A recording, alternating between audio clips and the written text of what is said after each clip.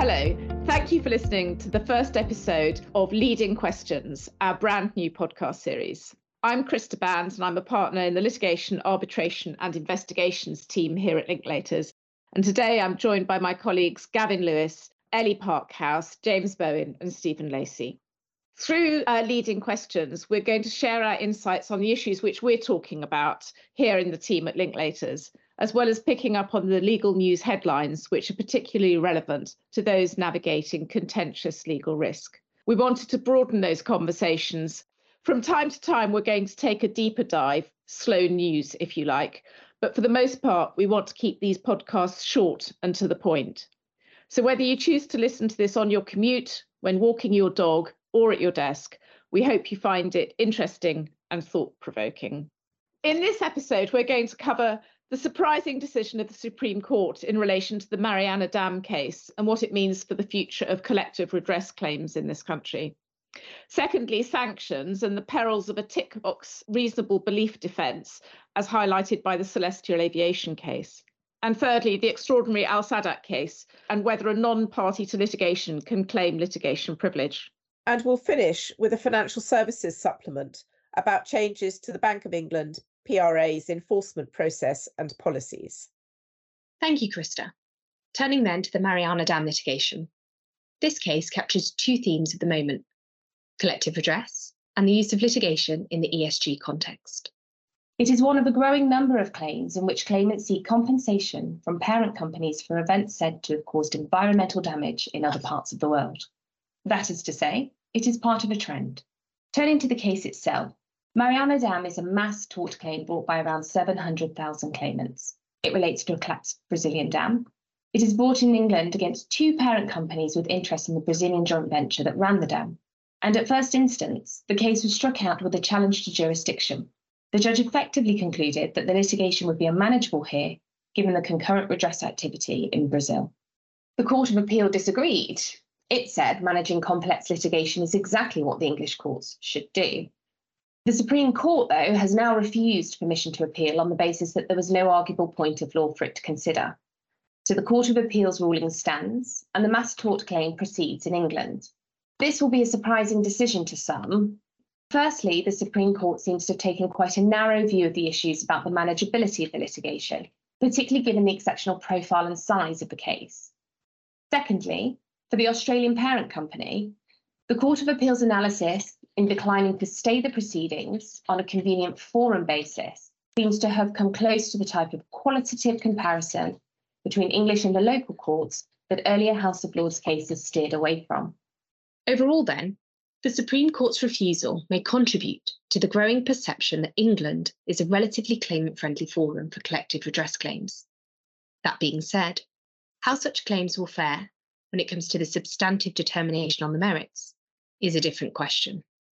And in terms of the use of litigation in the ESG context, this case, along with others, demonstrates that claimants are showing real imagination and great persistence. We're seeing a vast spectrum of claims, from mass tort claims seeking compensation for harm, to the use of the courts to further the ESG agenda in corporate decision-making. Despite such claims having vastly different facts, causes of actions and merits, it is clear that the ESG theme is now common in English litigation, and it is one which will only continue to fuel the increase of such claims and their PR implications. That's it for Mariana Dam. Handing over now to James. Thank you so much, Ellie. I'll move on to sanctions and the perils of a tick box reasonable belief defence, as highlighted by Celestial Aviation Services and UniCredit Bank AG. Now, over the last year, almost everyone has found themselves having to navigate their way through the sanctions regime in circumstances where reliable information is hard to come by. The interrelationship between the sanctions imposed as the result of the Russian invasion of Ukraine and English law contracts has given rise to some major headaches for companies and for their advisors. This has particularly been the case since March 2022, given the lack of clear information available from Russia, accessible from Russia, around ownership or control. Now, Section 44 of the Sanctions and Anti-Money Laundering Act of 2018, SAMLA 2018, gives a defence to a party who would otherwise be liable for a breach of contract, where that party can show that it acted as it did because of a reasonable belief that doing so was in accordance with the sanctions regulations. There are also analogous protections under the EU sanctions regimes.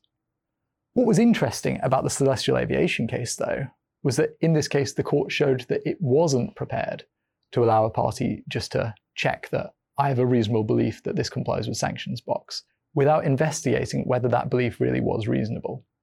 What a party can't do is to rely on this defence as a fig leaf for other motives for non-performance of the contract. For example, in a non-payment case, because it's more convenient to protect cash flow than to make a payment under the relevant letter of credit that may, but not necessarily is, affected by sanctions.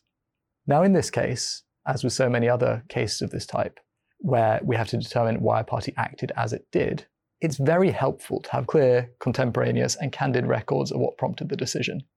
This crops up so often, particularly around the exercise of contractual discretion, but it's often striking that there is so little on paper which would support the rationality of decision-making.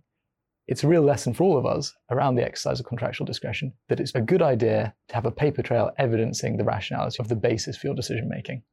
Anyway, that's enough from me on sanctions.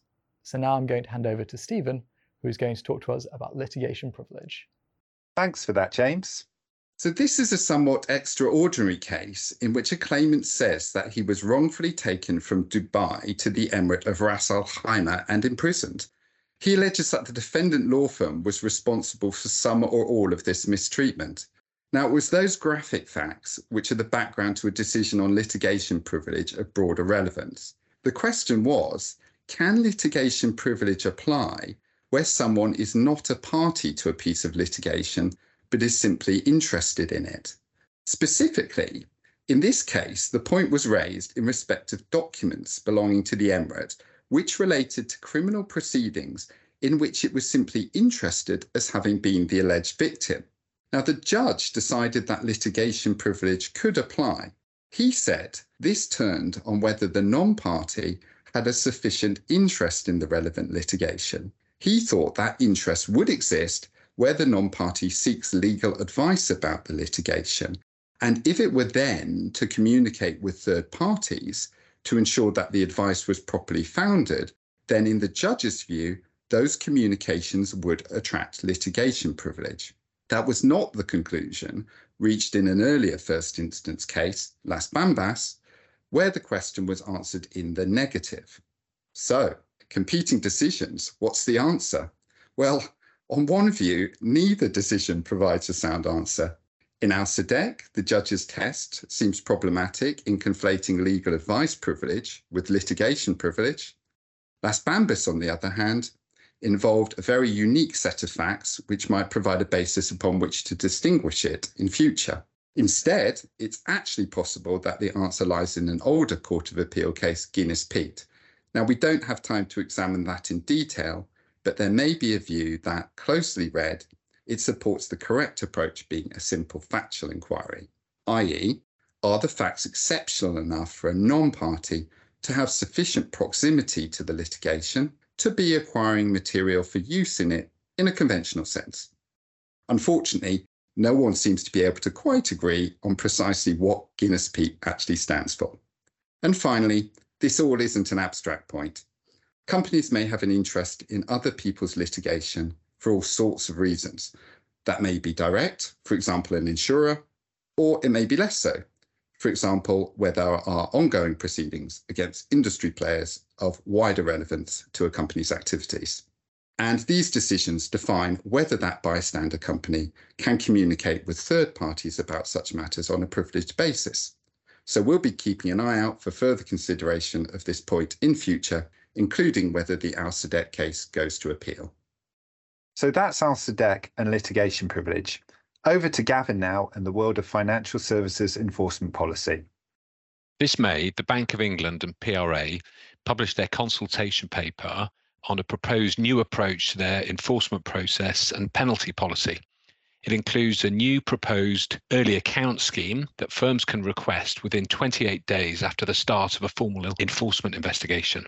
What makes this really interesting is that if the firm cooperates and makes early admissions as part of the early account scheme, the PRA's then got a discretion to offer a settlement discount of up to 50% on any penalty. If the PRA accepts a request for such an early account scheme, it's likely to want to shape the scope of the firm's internal investigation and also to take part in witness interviews. The PRA is going to expect the firm's investigation report, what it calls the early account, to be handed over in 6 months. It wants these reports to be supported by an attestation from a senior manager. The PRA is also planning to revise its penalty policy. Currently, it uses revenue figures from firms as the starting point to calculate fines. This produces some pretty unpredictable and perverse results, including the highest fine to date, £44 million.